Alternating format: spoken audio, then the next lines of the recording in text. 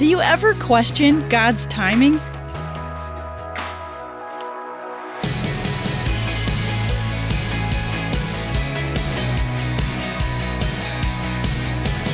Hi there, I'm Emily Tenter, and welcome to Unlocked, your daily key to unlocking God's Word in your life. Are you a pretty scheduled person?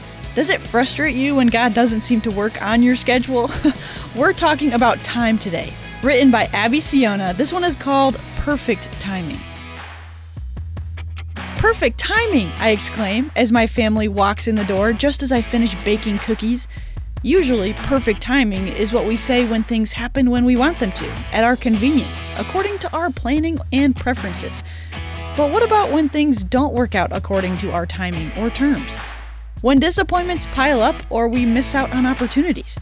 What about when our prayers feel unanswered or we feel stuck in life?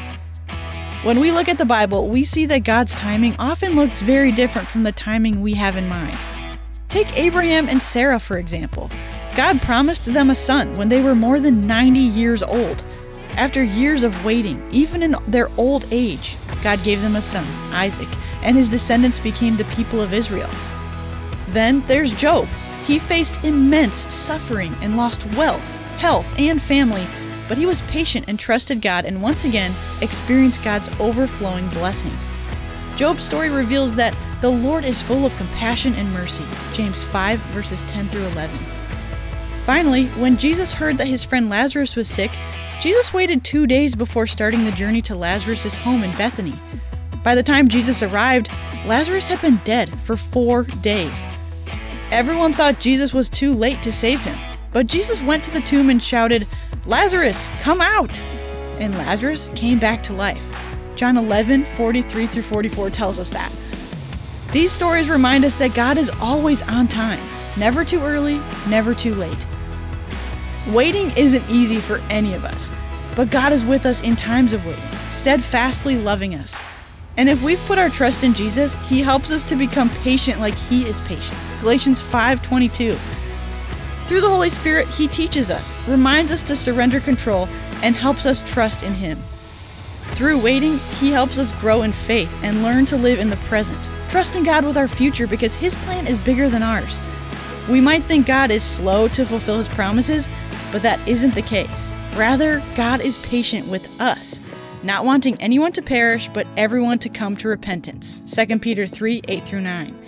He sees things from an eternal perspective, all part of His great story. 1 Peter 5:6 says, "Humble yourselves, therefore, under God's mighty hand, that He may lift you up in due time." So let's talk about this. Do you ever question God's timing? In John 11, 4 through 7, why did Jesus wait to go to Lazarus? As you're looking into the answer to that question, do some more reading in your Bible today.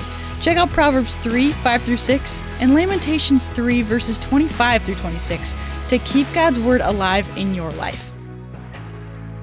Thanks so much for being here for this episode of Unlocked. Come back tomorrow because Andrew is going to be reading a story called God is There, and you don't want to miss it.